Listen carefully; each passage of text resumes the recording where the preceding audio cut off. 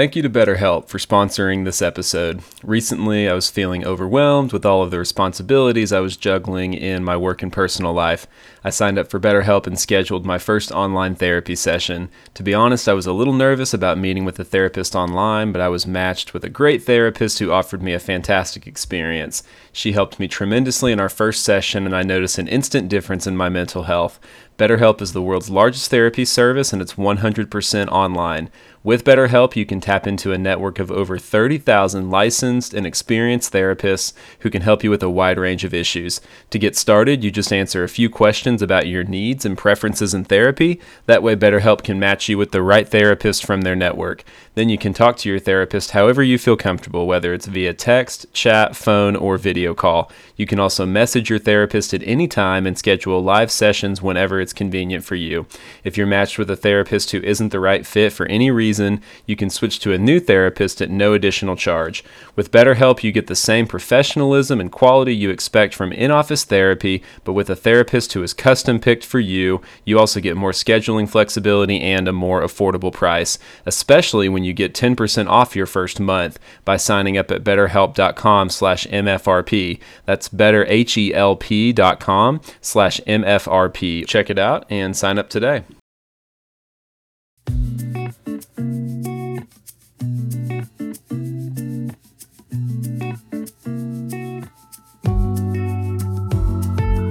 Hello and welcome to the Motivation for Regular People podcast, where you'll find all the inspiration you need to start, continue, and finish the goals that matter most to you. Thanks for tuning in. If you're new to the show, we release a new episode each Thursday, as well as a few bonus episodes every month. And if you subscribe to our show, you'll always have easy access to new episodes whenever they come out. Today's guest is Cantey. Catherine partners with CEOs, directors, leaders, teams, and organizations to achieve measurable leadership change using practical applications. She actually has a Business Vitality Masterclass that is coming up on August the 28th. That's at 12:30 p.m. Central Time. It's for anybody who wants to learn more about how to create an action plan to get what they want. You'll find all the information about that masterclass on her LinkedIn page, which will include in the show notes. Catherine and I spent our time together talking about how to maintain motivation through change, a topic that I feel is so important, and I know you're going to find tremendous value in hearing what she has to say. So let's dive right in. Here's Catherine. Catherine, thanks for spending some time with me. I'm excited to talk more with you.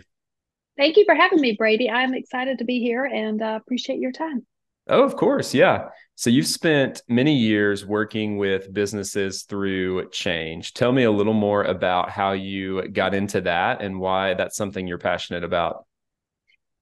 Change is everywhere. Change is hard. And I think I learned at a very early age, as early as 14, that I can remember being a president of a club in high school and needing to create change then. And I am just a very curious person and want to continue to find ways to keep that momentum going, because that first step is very nerve-wracking, but then if we can take the second step, it's easier than the first, and then the third step gets a little bit easier again and again. And so from a young age, I just remember just being curious, like, how do we create change and how do we get that momentum going? And I think it's safe to say once that momentum goes, like, it just feeds the engine and we want to keep doing more and more. And so I spent 20 years in corporate and then transitioned out about 4 years ago. And now I'm working with executive teams and individuals to sustain that change and accelerate the results. And so it's been very fun to get to see change happen in a lot of different ways. Yeah, absolutely. And you said a few things there that really caught my attention. One of them being you talked about taking different steps, taking the first step and then taking the second step. And I think that's interesting, especially because of how it applies to motivation. So what I've learned is that there's often a different energy that you need to take the first step as opposed to taking the second step. Or maybe a better way to explain it is you use a different set of skills or a different muscle when you're starting something versus continuing something. So when you said that, that caught my attention. And then you also talked about multiple types of change. So in one sense, there is the change that we pursue or we create. And then there's the change that for lack of a better terminology, is forced upon us and we simply have to adapt in the moment. Yeah, I think that summarizes it well. And I'm here to talk about any aspect or all aspects of it. So I think this is a fun conversation. Yeah, absolutely. So, yeah, this topic of change is such a big one. As we think about how change connects to motivation, I shared some of my thoughts. What are your thoughts or your perceptions on that? Yeah, most recently, the individuals that I'm working with, I've got a group of team leaders. I have a few engagements with that, and I facilitate the conversations and kind of coach them in that direction of keeping the momentum. And I work with a very disciplined company. It's privately held, and it's a different avenue than working in corporate. Like corporate has a different, I guess, way to create change. And in this particular business that's just growing like gangbusters, I mean, they walk together, they step together, they talk together, and they create accountability together, and they hold each other accountable. And, I came from that banking background where there's so many silos in those organizations. So to create change was so different there. But in this particular company that I'm working with, we meet every 45 days. And then every 90 days, we look at the goals and what they're able to accomplish for each individual team. And when I look at that compared to a corporate environment, it would have been silos and it'd be really hard to get them to come together and brainstorm in a very collaborative way of how do we get better as an organization. And so what I'm seeing with them is they had their company goals and then they set individual goals that tie into the company goal of like how is marketing going to support this, how is sales going to support these goals. And so they have them set, and then we track all their activity, and I come in and I listen to what they're working on every 45 days, and then every quarter we summarize it, and they're getting stuff done. Like it is phenomenal what they're able to do. And they've described it as just kind of a great collaborative space to be able to brainstorm and flush out the activity that they're seeing. So they could see, and they have already picked up all the big rocks that are out there to be picked up. Now they're looking for just a little bit more, like that 1% and 2% more of perfection with their business. And so they're having to find the pebbles to go pick up. They've already moved the big boulders. And so it's refreshing to see that. But what I'm seeing with any client is for change to happen, it has to be believed in at the top of the organization. If the CEO, if the leaders of the organization don't believe in that initiative or in that project or in that whatever it is that's taking place, it's just going to fizzle. And we can pretend that we're going to start something, but if it's not embraced from the top down, it's not going to last and it's not going to be sustainable. And so when I compare that particular example to corporate America, which I spent 2 decades in, it was a great example of, the team worked well, but that team worked well with other teams in the organization. And it didn't always flow as easily. And it was harder to get momentum. I'm not saying it was impossible because I was able to create change within very large and old institutions, but it's just a different way to navigate the conversations and to be aware of who's got the buy-in and who's going to support you and who are your sponsors along the way that are going to make it easier for you to create that change in the big organization versus maybe one that is not a $300 billion institution. Mm-hmm. Yeah, so it sounds like one of the big elements of change, based on what I hear you saying, is the leadership at the top. They are Mm-hmm. bought in, they're leading the charge, and then they work to get everybody on the same page. And so you're not fighting with other individuals or other departments about the change, whether it's necessary or whether you're actually going to pursue it, but everybody has the same shared goal in mind. They know where they're headed, they know what they're trying to do, and I guess I'm curious. So, if one thing that makes change easier is participating in that change with other people, what are some ways that we can stay motivated if we're trying to make individual changes in our life, like maybe changes more on a personal level? On a personal level, outside of the workplace, is that what you're thinking? That's kind of what I was thinking. Yeah. Yeah, I think, I work on this a lot for myself of like, how do I want to implement change? And sometimes I get bored with like an exercise routine. So, what am I going to do next? And I like to experiment with maybe different exercise routines and giving myself a little bit of compassion if I don't want to exercise one day. And so I think that's part of the momentum is it's okay to have a break. Give yourself a little bit of compassion. If you had a crazy day and you did the best that you could, then let it be and like let it be and leave it alone and know that when you wake up tomorrow, it's going to be another day. And then step back in and get back on the horse and just pick up where you are. And if you have an injury along the way, take care of yourself first, much like the oxygen mask. You got to put that mask on first, take care of yourself first before you can take care of others. And I work with a lot of leaders, they forget that they got to take care of themselves. And so if you can't take care of yourself, you're not going to be able to take care of the family. You're not going to be able to take care of the house, the job, and everything else around you. So I think something that I'm learning is self compassion. And it's okay if you hit a speed bump in the road, but you got to get back on the horse. And if it doesn't feel right, if walking and running doesn't feel right, then go Google other ways to take care of yourself. It may be meditation, it may be lifting weights. There's different ways to take care of yourself. And I think the first step is experimenting and Googling ideas for whatever that problem that you're working on. And don't give up and just know that, you know what, if we can just identify all the things that don't work, that's fantastic. That means we're one thing closer to something that will work. Hmm. Yeah, that's so good. And I appreciate the way you described changing the goal from perfection to progress. I think that's so important when we talk about developing new habits or creating lasting change, because if perfection is the goal and then you miss one day, all of a sudden you don't have anything to work toward because this illusion of what you thought you could accomplish has already broken down. Whereas if you give yourself that self compassion and you say, I missed one day or I didn't do what I said I wanted to do, now everything it's a lost cause. Instead, you realize I've got another opportunity tomorrow to get back on track and continue moving forward in the direction where I want to go. And so I feel like even that little piece of advice there is so empowering. So as we continue to think about proactive change, I'm just really intrigued by this idea of the change that we choose rather than the change that's chosen for us.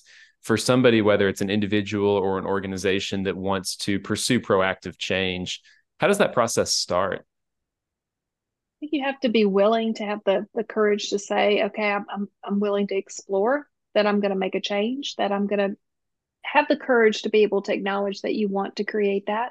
The particular coaching process that I use is stakeholder center coaching, and the leaders that we work with, you've got to have the courage, the humility, and the discipline. And I think that still takes place with creating change is the courage to say, hey, I'm going to do this, the humility to know that I'm not going to be perfect along the way, and the discipline just to continue to step in every day and give it another shot, even though it's not perfect, much like what you talked about. Don't try not to be that perfectionist.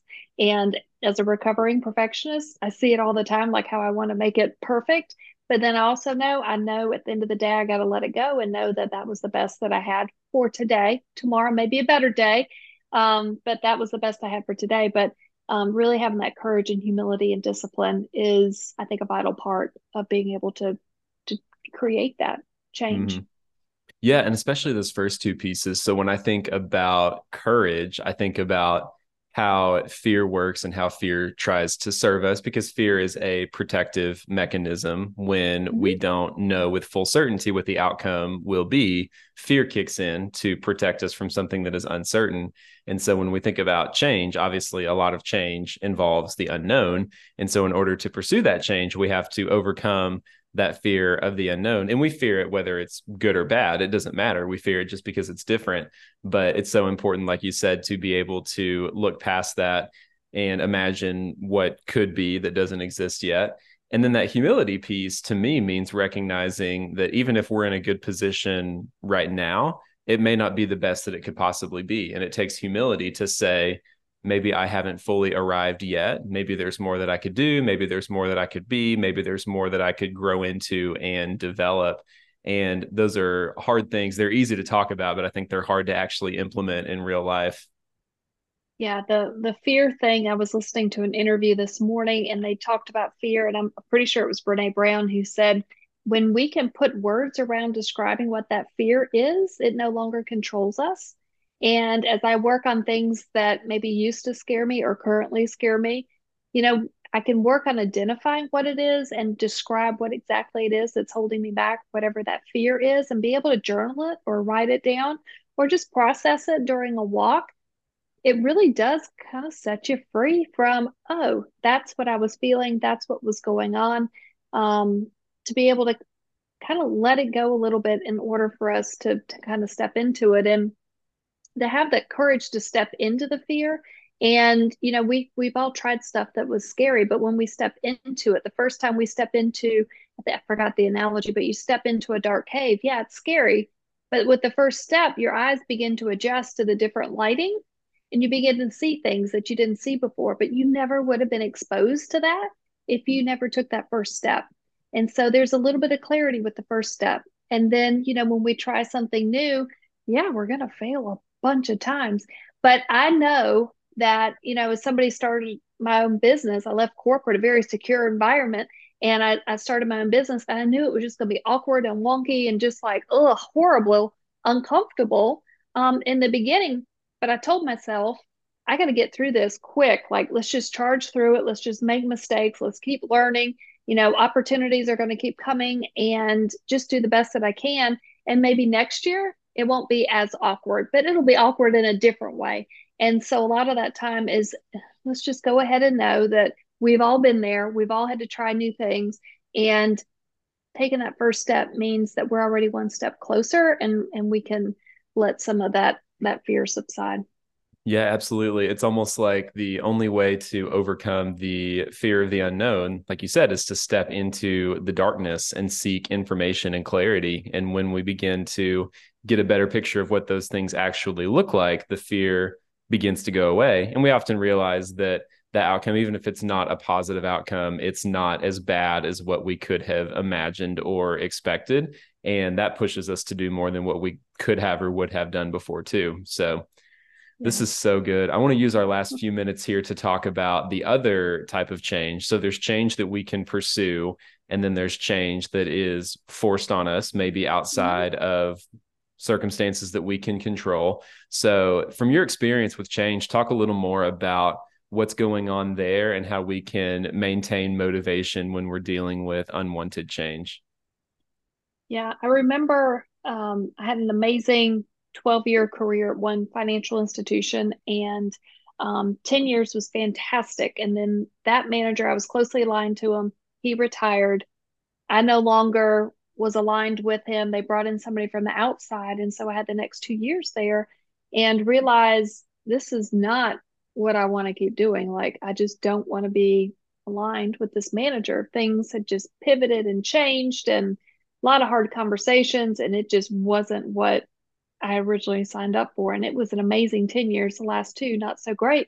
So I had to come to peace with the ride is over. Like, that part of my life is over.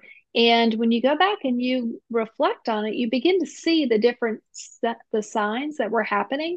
And sometimes they're hard to see the signs as they're happening. I remember traveling, 6 hours to go sit in a conference room.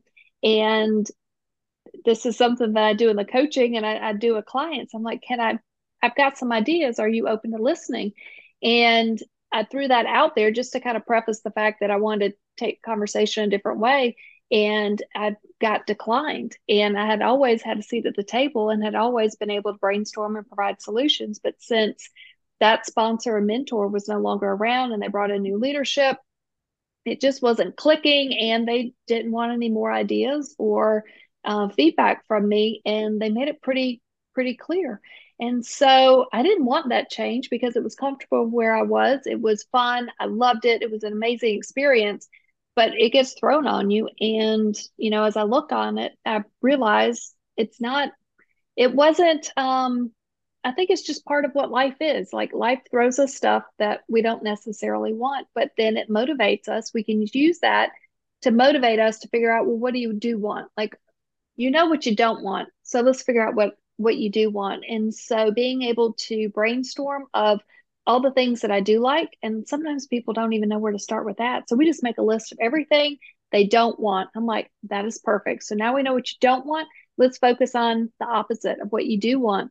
And you begin to think about it, you begin to research it, you begin to almost manifest it a little bit of like, this is that ideal situation that makes me excited again. And from that, new stuff will pop up if we open up to the world and we shift that negative energy into this is what I do want. Like, I know I don't want this, I do want this. And how do I begin to surround myself to begin to feed more of that goodness back into our life? But you got to really acknowledge the fact that this isn't working anymore. Acknowledge the fact that it was great. It was a wonderful opportunity, but it's almost like a breakup or a death. Like that was the last chapter. Now we're going to move on to something else. Just like that was an amazing chapter. There's another one after this one, too. Hmm.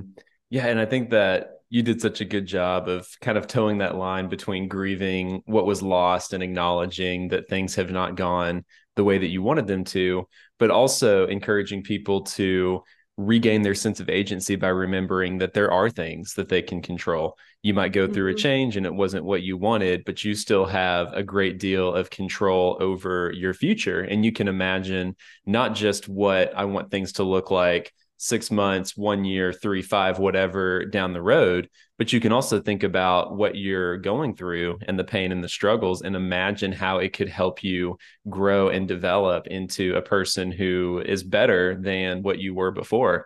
That's one thing that I've been thinking a lot about lately with trials and obstacles and all those things because nobody truly enjoys them. I know that. And they're often unwelcome and unwanted, but there's so much opportunity if we approach them with the right attitude and the right perspective, which I think is kind of what you're getting at there as well. So, Catherine, this Yeah. has been such an amazing conversation. I'm so glad that we chose to take it in this direction, and I really value all the insight that you shared. So, if anybody wants to learn more about you and what you do for businesses or wants to connect with you further, where can people find you?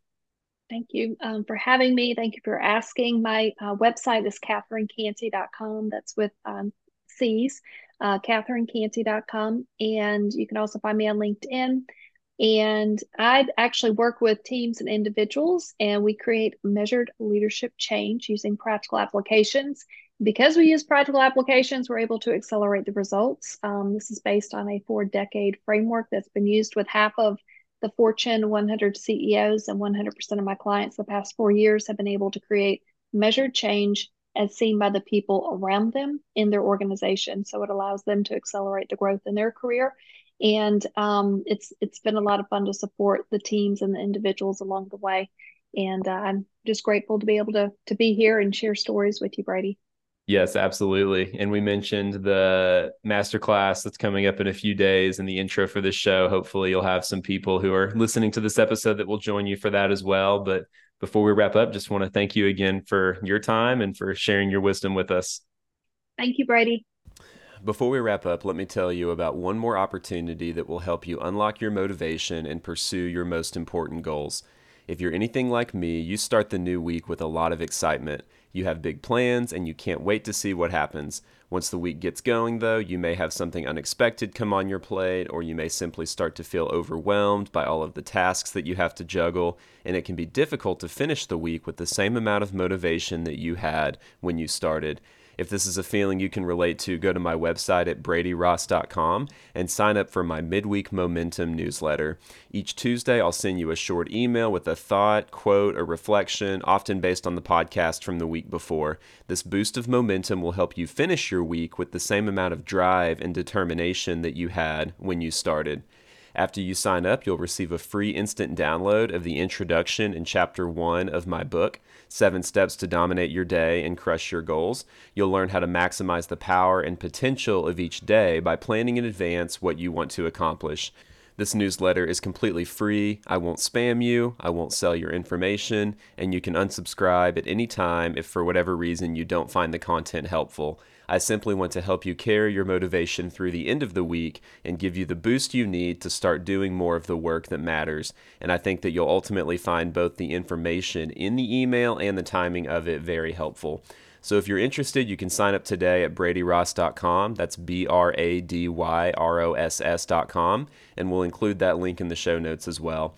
Once again, thanks for listening to today's show. Please subscribe to the podcast if you haven't already done so. And if you're willing to leave us a rating, that would be awesome as well. Any positive feedback helps us grow this community and spread the word to others who may find the content helpful. As we wrap up, remember, you already have all of the motivation that you need, and it's up to you to decide what you'll do with it.